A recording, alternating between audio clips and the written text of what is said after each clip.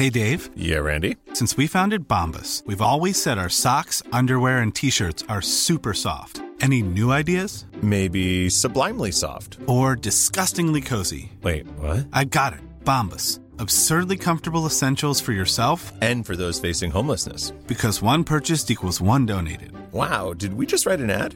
Yes. Bombas. Big comfort for everyone. Go to bombas.com/ACAST and use code ACAST for 20% off your first purchase. It's that time of the year. Your vacation is coming up. You can already hear the beach waves, feel the warm breeze, relax, and think about work.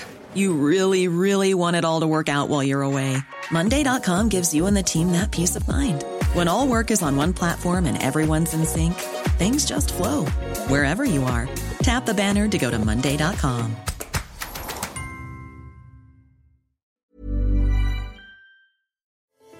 Hello and welcome to Inside Business with Ciarán Hancock, a podcast from the Irish Times. This week we're looking at the impact of COVID-19 on the Irish economy. In the second half of the show you'll hear from Gwen Leyden, whose family own the much-loved George Street Arcade in Dublin. She explains her strategy to help tenants survive the impact of COVID and the financial hit taken by her family. But I'll begin by looking at the broad impact of the pandemic on our economy. It's almost exactly 1 year since the Irish economy was locked down by the then Taoiseach Leo Varadkar to try and contain the spread of coronavirus in the country. So how have businesses and specific industries been affected? What does the future hold? How do you reopen a business that has been closed for more than 12 months? When will the government's financial supports be withdrawn? Who should we allow fail when those supports are cut? And how will the state pay the final bill for COVID? I put these and other questions to economists Jim Power and Mark Paul, business affairs correspondent of the Irish Times. I began by asking Mark to recap the past year and the devastating impact of COVID-19 on Irish businesses. Well, how bad it's been, Ciarán, really depends on what sort of business you are. I mean, if you're an online business or if you're a business that's been able to trade well with your staff working from home, it probably hasn't been too bad of a year. But if you work or if your business is in, particularly in the sectors of retail, hospitality and tourism, you've done very poorly over the year. And in retail, it also depends on what type of business you are. I mean, it hasn't been uniformly terrible for all retailers. Some retailers have done very well. Last year, any retailer selling home furnishings or furniture did well. Pet shops did well. Anybody selling fitness goods did well. But most other non-essential retailers have done terribly. But the sector that has been hit hardest by a mile above all the others is hospitality and tourism. Bars, restaurants, hotels, airlines, anybody providing tourism services. Most of their staff are on the pandemic unemployment payment. And probably the difficult thing for those businesses at the moment is that they don't have a pathway really out of this yet, not a clear pathway out of this. So it's all very much doom and gloom in that sector. Throughout the course of 2020, businesses in the tourism industry, they maybe had about a 8 to 10 week window from late June until the end of August, where they traded quite well on domestic tourism. But once once the weather started to turn and once the days became shorter and the kids went back to school, that all went downhill. With the exception of 3 weeks at Christmas, that sector had an awful winter. And that awful winter, the real danger of that awful winter is that when they emerge from it, they'll be so indebted, these companies, that they'll never be able to stand up straight and have a run again. That is their worry. Another factor over last year has been that all of these businesses have been kept alive on state life support through transfusions of public cash, taxpayer cash into these businesses to try and keep them alive. And the direct result of that is that we've actually seen less insolvencies over the past year than you would over a normal year. Less or about the same, just slightly less perhaps. Obviously it's a situation where the economy is on its knees, so it's a slightly unreal situation. A lot of these businesses are being kept in an undead position, almost zombified, and we really won't know what happens to a lot of these businesses until we try and chart some sort of a way out of the pandemic and the business supports are taken away, and then we'll see which of these businesses stand up and which fall over. Sure, yeah, okay. We'll maybe touch on that a little later on. Jim, there's been one part of the economy which has been absolutely flying, and that has been exports and multinational exports in particular. And I think if you, depending on how you measure the Irish economy and activity here, we actually grew last year. I think we were the only country in the European Union to post economic growth last year because of that multinational performance. Well, yes, Kieran, it was definitely an economy of two distinct parts last year. And that is reflected in virtually every piece of data you look at. The national accounts showed that GDP expanded by 3.4% last year, which, as you say, would make us the only economy in the EU to record positive GDP growth. However, as you well know, in the context of Ireland, GDP needs to be seriously adjusted to strip out the distortions caused by aircraft leasing activities, intellectual property transfers, and so on. And when you strip all that stuff out, as the CSO has sought to do over the last 3 or 4 years, you find that modified domestic demand, that's more a reflection of what's happening in the domestic economy, fell by 5.4%. And within that, consumer spending, for example, down by 9%, with spending on goods down by over 5% and spending on services down by almost 12%. So the domestic demand part of the economy, a lot of it was very, very weak. But then you look at the performance of the multinational sector, very, very strong. You know, we know that last year, the modern side of our industrial base, that would be dominated by multinationals. It expanded its output by 7.3%, but the traditional, those would be the indigenous companies here, their output declined by 5.2%. If you look at the breakdown of the pandemic unemployment payment, you get a very strong sectoral perspective on what's happening and reflecting exactly what Mark has said. You know, non-essential retail parts of it, we've seen significant job layoffs there. Anything to do with the hospitality, accommodation, food services, absolutely dreadful stuff. And of course, construction activity, it was kind of open for much of last year, but since the 1st of January this year, you know, it is in level 5 lockdown. So it's very much a mixed picture in terms of the sectoral thing. But if you look at the tax take last year, there's lots of stuff here that tells you pretty much the same story. But if you look at the tax take, for example, overall taxes were down by about 3.6%, which in the context of what was going on, that's a remarkable performance. Corporation tax, very strong, reflecting the strong multinational sector. Income tax take was down by just 1%. And that is quite extraordinary, given that at its peak last May, we had 598,000 workers on the pandemic unemployment payment. But what it's telling us, in my view, is that a lot of sectors that have not been affected by COVID, such as the multinational sector, professional services, financial services, and so on, the workers and the public sector, indeed, the workers in those sectors have continued to earn. And they're the ones, given the progressive nature of our income tax system, they are the ones that pay the bulk of income tax. Whereas those workers who have been most adversely affected in retail, in accommodation, food services and so on, they tend to be relatively low paid. They don't pay much income tax in any event. So very much a dual economy, but really how you view 2020 will be totally dependent on what sector of the economy you're actually working in or engaged in. Jim, just in terms of trade performance, was there a bit of Brexit stockpiling going on as well? Yeah, there was. We saw in October, November, December, you know, there was a significant pickup in agri-food exports, for example, and that's because UK retailers, fearing supply chain problems, were stocking up. And I suppose the corollary of that is that you would expect in the early months of this year some slowdown to occur, you know, as they sort of try and get rid of the stock they've built up. But yeah, Brexit most definitely had an impact. But I think the thing that stands out most of all in the export performance last year was the chemical and pharmaceutical sector, which now accounts for just under 66% of our total merchandise exports, it saw growth of over 13%. And that goes back to the point as well, the multinational sector had a boom year in 2020 in the Irish economy. And thankfully, in terms of supporting employment, in terms of supporting tax revenues, that did provide a reasonable anchor for the overall economy. And it is interesting, given the huge and very rapid deterioration in the public finances, because coming into 2020, pre-COVID, we were forecasting a general government surplus of around 2.5 billion. In the event, we delivered a deficit of over 19 billion.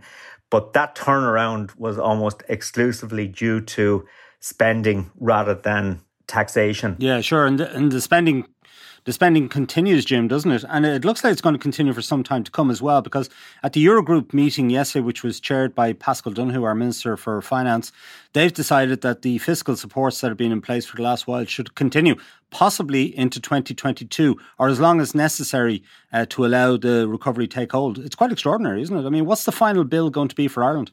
It is quite extraordinary, but I think it's a sensible strategy, or in other words, there is no other choice. Because we don't know when the economy is going to start reopening. It obviously really depends on the vaccine rollout and how the virus performs. But the sense is, there will be serious restrictions in place for the foreseeable future. And then even after we start to open up, business volumes for certain sectors will be very, very weak. And it'll take a long time, certainly into 2022, before we would hope to approach anything like normality. So in the meanwhile, I think it's important for the Irish government and indeed every other EU government to continue to support those businesses because there is no choice.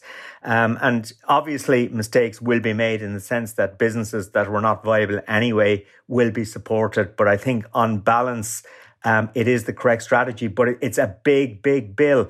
We ran a deficit of over 19 billion last year. We're going to run a deficit probably in excess of 20 billion this year. So there is an absolutely massive fiscal cost, and it's also a massive addition to our national debt. And if you measure our national debt as a percentage of GDP, no problem. It looks very, very well controlled. But if you measure it, which you should do, as a percentage of modified economic activity, or as we call it, GNI star, we're up there at 114, 115% and rising. So we're building up a significant debt legacy. There's no other way of describing it. And the big question is, and I suppose Paschal Donohoe at the Eurogroup meeting was sort of saying that, eventually we will have to start bringing debt under control again. So what that means for sort of 2022 and beyond remains to be seen. I would hope we will not see a reversion to the sort of tax austerity after 2008, 2009. What I really think is important is to try and get growth back on track as quickly as possible, because economic growth generates tax revenues, puts downward pressure on spending and improves the public finances.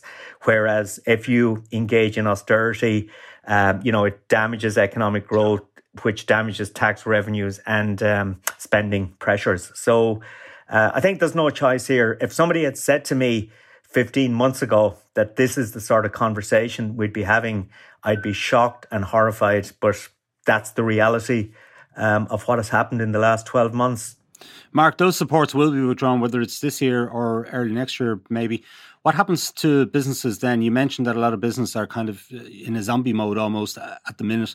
And when these supports begin to be withdrawn, we'll see whether they can stand on their own 2 feet or not. There's probably going to be a lot of businesses go out of business. Yes, there will be, I suppose. Look, I guess for a lot of them, it's also going to depend upon the attitude of the banks. Obviously, there is no blanket rule now for anymore for the banks to deal with debt. Earlier on in the pandemic, there was forbearance was a national policy in relation to the banks, but that ran out last September and it hasn't come back.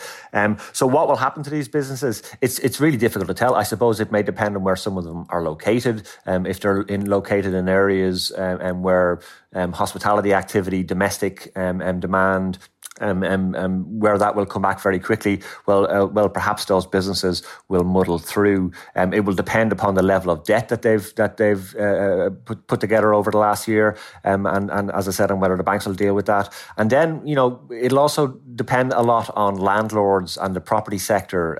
In the retail sector in particular, a lot of businesses there are carrying rent arrears. Some of them are carrying rent arrears from the first lockdown. A lot of businesses are carrying rent arrears from later on. And really, that's, I think, a big bubble that's going to blow up in the retail sector at some stage after the economy reopens. Because when businesses in retail are generating cash flow again, when they're capable of paying some rent, well, then I think there'll need to be some sort of a denouement towards this problem with landlords, because obviously landlords have their own bills to pay as well with banks. So that's a big problem that's going to need to be dealt with. The retail sector wants it dealt with some sort of a central arbitration system. And that looks to be legally difficult for the government to get involved in something like that. But unless there is some sort of a centralised forum, some sort of a centralised clearinghouse to deal with that issue, that's something that I can see causing trouble for the retail sector for years to come. Apart from that, for the tourism industry, look, it's really about consumer confidence internationally. When will, what sort of aviation capacity will Ireland have left when all of this is finished in order to rebuild the tourism sector? One of the interesting things of the last financial crash that took place from 2008 to 2010-11 was from 2011 onwards, the tourism sector actually really began to drive a lot of the recovery. It put an awful lot of people back in work very, very quickly. But it did this on the basis of expanded aviation capacity. And we might necessarily have that luxury this time round, because every single country in Europe is going to be competing for the same aviation capacity once that gets going. So that's going to be a big, big problem there. So there's so many different moving parts to this, Ciarán. Really, I think the biggest fools at the moment are the ones who are trying to predict exactly what's going to happen in the months and years ahead, because this pandemic at every stage has outpaced every projection. Its effect on the economy, its effect on society at large has been underestimated at every corner and at every turn. And it's entirely possible that we're doing the same now. So I think, the real big, most obvious thing to say is that we really do not know what impact this is going to have on the economy in the medium to long term. But hopefully it can be ameliorated with continued state support for as long as that's necessary and as long as the state is capable of doing that. And Mark, if you're a wet pub, that is a pub that doesn't serve food, you've been closed since March of last year. There's been no reopening for you at all. And I'm just wondering how you reopen a business like that whenever the day comes. I mean, the government, we have a chink of light at the end of the tunnel in that we have a vaccine rollout programme. The government is hoping that by September, the vast majority of the population will have received their vaccinations. And so, the economy can begin to open up again, hopefully. So it could be September or it could be even later for wet pubs. So how do you reopen a wet pub that's been closed for a year and a half plus? I would think that, I worked in the hospitality industry for a number of years before I went into journalism, a long number of years, and I did a lot of fresh business reopenings, and there's a sugar high that comes at reopening or opening a business. And I think once the restrictions are lifted, there will be a sugar high, and a lot of pubs will reopen in towns and villages all over the country. But it's what happens 6 months or 7 months or 8 months after that I think is going to be most important. Before the pandemic arrived, there was already a long-running trend for over a decade in Ireland of pubs closing, wet pubs closing outside of Dublin. Alcohol consumption per head in Ireland has actually been on the decline for about 2 decades. So it'll be interesting to see when normal services resumed in that regard. But how can these businesses reopen? If Dublin can get back on its feet fairly quickly, if people can go back into offices in the city centre reasonably quickly, if short-haul tourism from the UK and elsewhere can come back reasonably quickly because of the pandemic or because of vaccines and so on, well then, wet pubs in Dublin and in other tourism hotspots and in other visitor hotspots should come back relatively quickly. But outside of that, the sort of, the wet pub that you see along the side of a national route when you're driving from one provincial town to another, whatever, country pubs, villages where you have, 5 pubs and maybe only the clientele for 3. That's where we're going to see an awful lot of difficulty. And something that I've gone back to again and again is warnings that have come from the central bank, from Gabriel Makhlouf, the governor of the central bank. And he was talking, I think, about the pub industry and specifically the wet pub industry, although he didn't name it, where he warned that at some stage the government was going to have to make a judgment about how moral it was to keep throwing taxpayers' money after businesses that just weren't sustainable anyway. As I said, a lot of pubs were closing anyway. So we're going to have to, it's going to take some foresight and I think some skill and some insight on the government's part and the industry's part to recognise when we're at that time when the government needs to make a choice as to when to stop supporting businesses in the hospitality industry and when they can stand on their own 2 feet. I don't know how they're going to be able to recognise that time, but it's going to be very difficult for those wet pubs to reopen. And really the distinction between wet pubs and dry pubs only came about in the first place sort of on an artificial basis. I mean, if you cast your mind back to last summer when we were having a reopening debate in May and June, the advice from NPHET and the clear desire of NPHET and of the chief medical officer and of some of the public health officials was that no pubs should reopen, and whether they were wet or dry. And there was an absolute outcry on the behalf of the pub industry at the time, of the restaurant industry at the time, who said that an awful lot of members, for example, of the Restaurant Association, are actually pubs that serve food in the same manner as restaurants. And they argued they were being discriminated against. And really there was no argument against that. And that's where this spurious definition, this spurious split between wet pubs and dry pubs was born. It was to try and repair some of the damage of that approach where the government just wanted to shut all pubs. So, look, the pub industry is going to face a long way back. It's really going to depend on where those pubs are located. It's also going to depend upon consumer trends. Because we're all used now to sitting in on a Saturday night and having, dreary cocktail parties with our friends, a couple of towns and one Zoom screen away. Will consumer behaviour pick up, aside from the sugar high of reopening, in the immediate aftermath of reopening, will consumer behaviour pick up and go back to the trends that we saw immediately before the pandemic? I really don't know. It's really difficult to predict what people are going to do. In retail, obviously, that's going to change with retail shopping. But in hospitality and tourism, will we still go out into packed pubs, into packed restaurants, doing that little shimmy body shuffle past people that you need to get to the bar, 3 deep at a bar, everybody coughing, sneezing into one place? I don't know if those trends will return to the same degree. There's going to be an awful lot of long-term change arising out of this pandemic. Yeah, there sure will. It will be interesting to see what trends emerge. Jim Parrott, there's going to be a big bill for the government to pay whenever this ends. It's probably going to be of the order of €50 billion plus. Does that mean higher taxes for us as citizens? Well, logically you would have thought so, Kieran. There was some people, I suppose, pre-pandemic who had a sort of a naive view that the personal tax burden would be gradually eased over the years in various budgets. And I suppose the political system, or at least the incumbent government and the last one, would have sort of pushed that sort of longer term agenda, particularly the Fine Gael party. I think that was always fanciful, because if you look at Ireland's demographics and the implications of that for future health spending and pensions and so on, I think it was inconceivable that the personal tax burden was going to be eased. And now we find ourselves 12 months down the road, totally changed situation, huge budget deficit, building up significant government debt.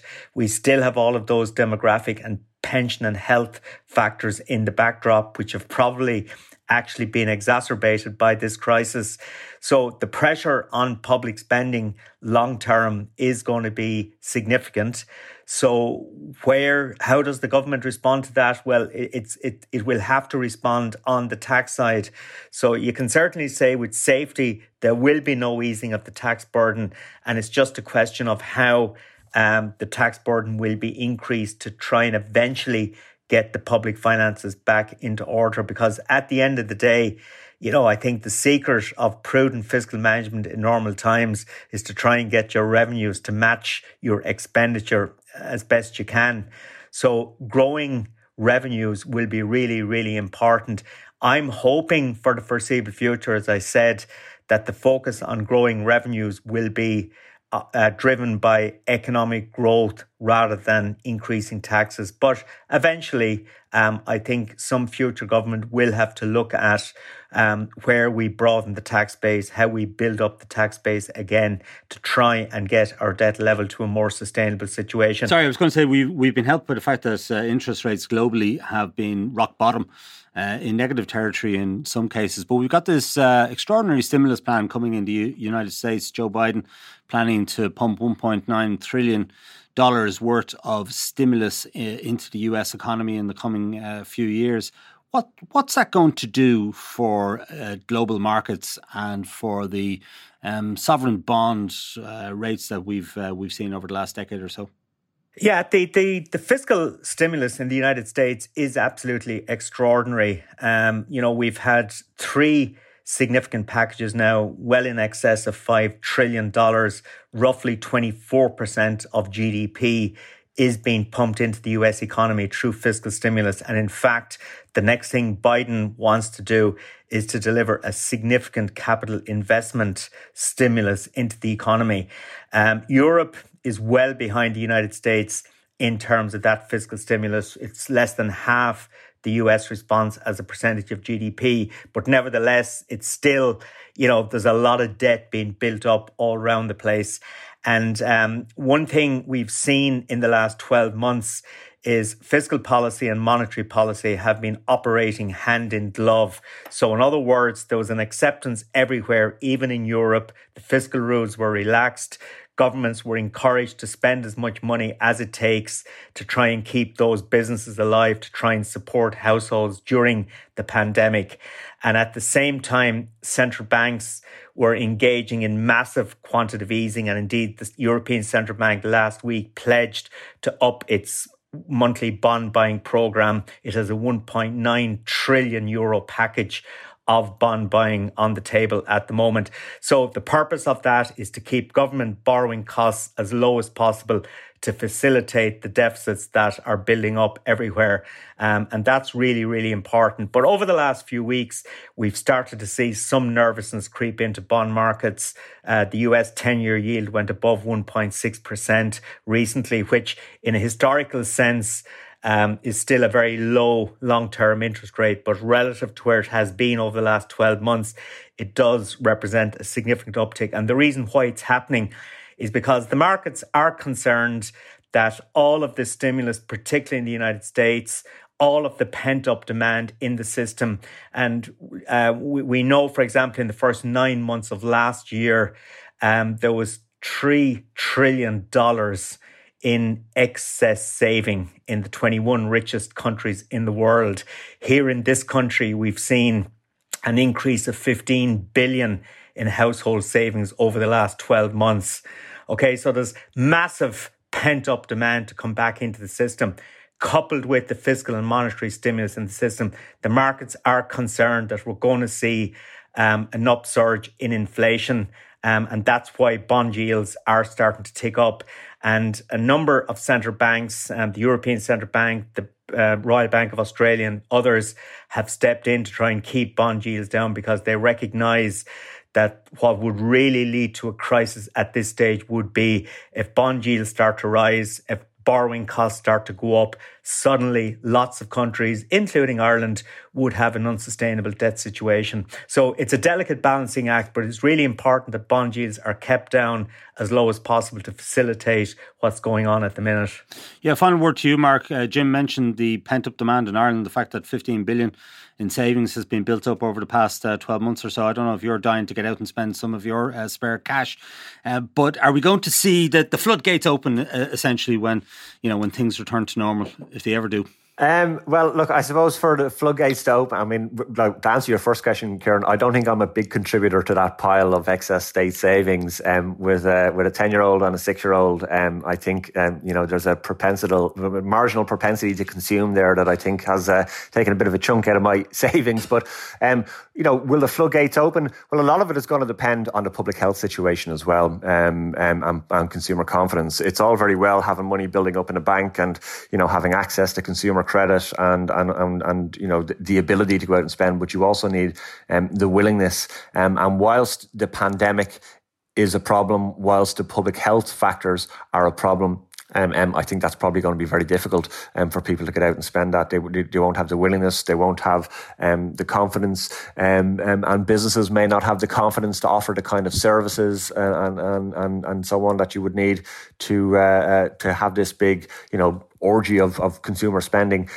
So a lot of it is going to depend still upon keeping this infernal pandemic under control and keeping the numbers down. Hopefully the vaccination program does that, and hopefully we can get back to some level of normality. But it's there's still an awful lot of twists and turns ahead, I think. Is there a concern about a fourth wave this winter? Well, there's obviously concerns about it. Dr. Ronan Glynn said on Monday at Monday's NPHET press conference, he said very clearly and very distinctly that he wasn't signalling a fourth wave. He was looking at what was going on in the continent in Europe. I think what's going on in Europe at the moment is that they're becoming acquainted with the British variant of the virus that we became acquainted with so disastrously over Christmas and January. So we're a little bit possibly ahead of Europe in that sense. I was on a conference call recently with the public health officials of Israel, and they're certainly not anticipating a fourth wave. They have, probably close to 60% of their population vaccinated now, not fully vaccinated, but close to 60% would have at least one dose.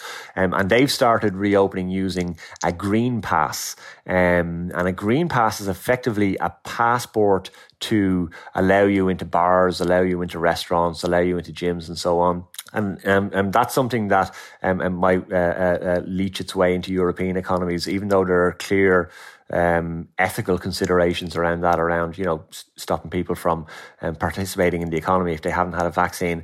That's something that I think is coming down the track. And if there's some sort of a fourth wave, or maybe not a fourth wave, but if the public health situation is still causing serious operational difficulties for businesses and for people and society and people getting around in general, then you might see something like a vaccine passport coming more into view. That's a consideration for the future, I think.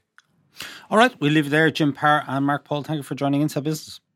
Okay, we're going to take a short break now. When we return, I'll be talking to Gwen Leyden of the George's Street Arcade about how they have weathered the pandemic. Welcome back. This is Inside Business with Ciarán Hancock. Now, the George's Street Arcade in central Dublin will be well known to those living in the capital for its eclectic mix of retailers and stallholders. Like every other retail business in the country, COVID has threatened the viability of the arcade, putting tenants to the pin of their collar.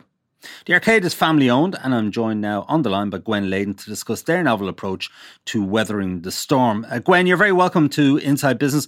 Perhaps you can just tell us how the George's Street Arcade has coped in the pandemic over the past 12 months.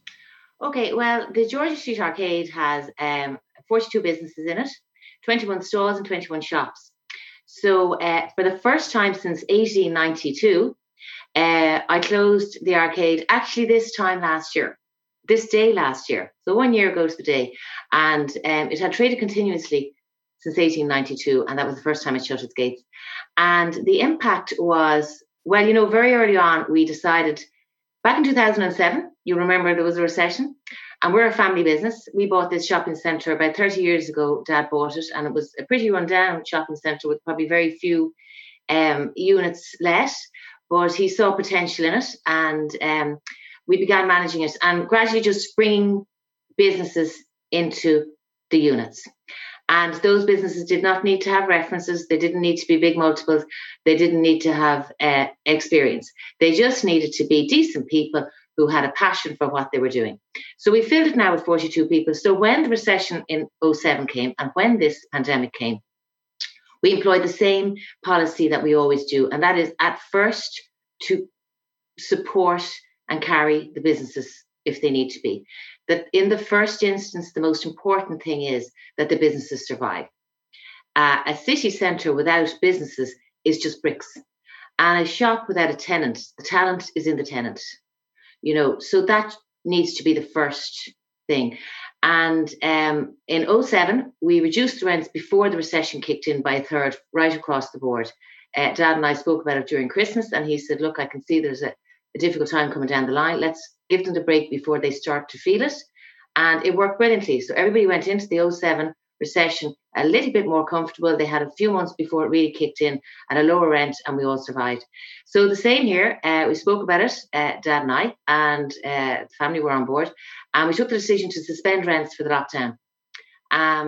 Because you can't charge rent if they're not making money. And it's immoral, really, because they're going to not have the money to pay you, and they'll take it from perhaps their family savings, which isn't fair. We're just a family ourselves. So obviously it has now been a year. We charged rent in December, was the only time I think we probably took full rent. And we have taken no rent when they're locked down, and then we started off with 25%, then went up to 50%, because the city isn't as busy as it used to be. So effectively, we just tailor the rents that are realistic, and we have taken it out of our own savings. I'm not saying it doesn't hurt. It definitely is hurting. And Dad is 77 and he's been fantastic. But I don't see there's any other way. The alternative is the business closes, and a shutter down is good for nobody. It's a family left devastated. They've worked for, their business is gone. It's a mother or father coming home, they don't have a job. It is a drain on the exchequer. So it's incumbent on us as landlords and building owners to make sure that somebody is using the building. Gwen, can I ask you, how much revenue have you lost as a result of your decision? I suppose, look, I'd say probably certainly 400,000, 500,000, yeah. And it was Dad's savings effectively, yeah. And that's a big chunk of income for your family to have to swallow as a result of all of this. Some landlords have taken a much different tack to your family. They've gone legal with their tenants. Can you understand why they've done that, or what's your view of landlords who have taken a tough stance with their tenants during the lockdown? Well, you know what I have to say? It is desperately hurtful to everyone. I mean, to do that to a tenant is cruel. And, whether they win, lose or draw, to hurt somebody like that who doesn't have the money to pay you and then force them into a legal case. It's easy for those companies who might be able to pay the legal fees. I think it's cruel. And I think that, I know not everybody, when you go to meet your maker or whoever you reconcile your conscience with at the end of the day, and everyone probably should, that is a very wrong thing to do. If somebody is hurting, put your arm around them. I don't use lawyers, actually. I do most of my leases. We agree them ourselves, and we trust each other. And I've yet to fall into a legal dispute with anybody in over 30 years, because if somebody is hurting, put your arm around them, come up with a resolution, and you and the person will be better off. I find that policy really, I'm so sorry for the people who are dragged into that. That's all I can say. Yeah. Gwen, you have 40 businesses, I think, in the arcade. I think all of your pitches are let, essentially. I'm just wondering, when the dust settles on all of this, when we get back to the new normal and the economy opens up and people start going out again, what's the future of retail going to be like in the city centre? Well, the arcade future is going to be extremely bright, because it is an absolutely beautiful building. It is as it was in 1892. And aside from that, I think that people love to meet people. I know I go out every day and I go to my place, Gleason's, and I have my coffee on the wall and I say hello to people. We like to interact. I think it's the most natural and needed human thing, is to go out and interact. I'd be totally optimistic about the future of the city. And particularly if their businesses, they really put love into their businesses. You can know when you walk into a bookshop. Like, I've got a bookshop there now, Antiquarian Books. He's been there for 34 years, okay? And he has every book from Maud Gonne stories to everything. And he absolutely adores what he does. Who doesn't want to walk into a shop where a person who has invested their whole love of some article or some dresswear or some book or some juice or some travel agent, who wouldn't want to walk in there? I'm very optimistic about the future city centre. I'm very optimistic about shopping. People have done it since the 1800s. We're there since 1892. There'll be some other 42 people here in 100 years' time, please God. If it's going since 1892, it's not going to stop in 2020. That's what I'd say to you. Yeah. Right, okay. Because obviously a lot of people have switched to e-commerce, haven't they, in lockdown? A lot of people have discovered online shopping and the benefits, the convenience of it, I suppose, and the fact that you can get lower prices in a lot of cases. I'd agree with that, but I think people shop a lot more, so people look for a lot more things now. So what shops offer is an experience of going out and, interacting, choosing something, looking at it, enjoying the ambience of the city. Certainly the units that I've let lately are leisure, a lot of food, a lot of eating out. That will still be going in the city, in my view, and I think people might be shopping a lot more, but they still want the other shops. And the online is just tons and tons of stuff that people are filling their houses with, but I still think that they will want to go into the city for a day out. Gwen, a big question about market rents in Dublin, that they'd really, gotten out of control. That's what a lot of tenants would say anyway. And a lot of landlords, they obviously have bills to pay as well. So we've had plenty of disputes between landlords and tenants. Just wondering if we need a new system for landlord-tenant relationships going forward, and whether the government should be involved in this. I would say that, leases really, long leases with, I'm all for break clause at any time you want. That'd be what I put into every lease. Break clause at any time either party wishes. That solves everything, because nobody should be tied into something. You shouldn't have control over somebody's life just because they've signed a lease. And that would allow freedom. That would allow market rents to be applied at any given moment. And if you have a system where you can no fault break option to either party is what it's called. Okay, no fault break option. Okay, so that people can leave their leases if they want to. Then the market dictates. I studied economics, and supply and demand, an equilibrium will always result if you allow the market forces to dictate. So I would say no fault break options to people in all leases. And if a landlord is decent, they'll go with that. And if the tenant is decent, they'll go with that. And then there's no need for any problems. That's the solution, in my view. Gwen, I have to ask you, have you been online shopping yourself in the pandemic? No, I haven't actually. No, I'm not a shopper really, but the kids have got runners that they needed. But to be honest with you, then they come and they're not the right side. I wouldn't be a big fan of online. I know our tenants went online and made an effort at it, but the bookman put up 770 different books for his online offering. If it's all generic stuff and they're all the same, but if you're looking for something a bit different, but I'm not a big online fan. I'll be honest with you, I don't think I've ever bought anything online actually. Yeah, no, I haven't. Maybe I'm too old. And finally, Gwen, if there was one thing the government could do for your business or for your tenants in the arcade, as we move towards reopening the economy, what would it be? What would you suggest to them?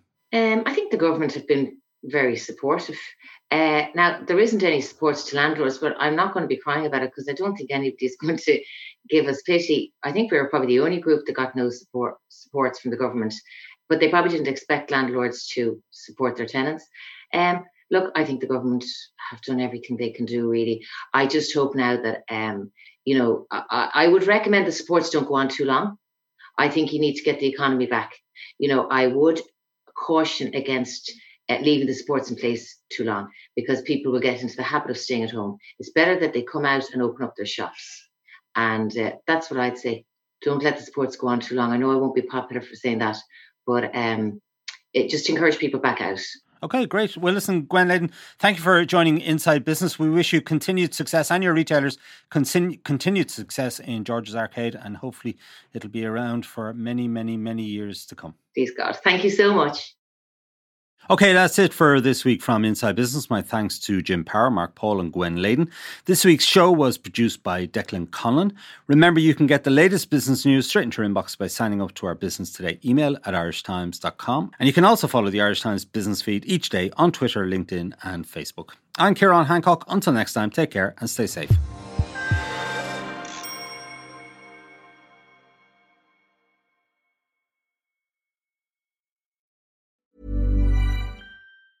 Ever catch yourself eating the same flavorless dinner 3 days in a row?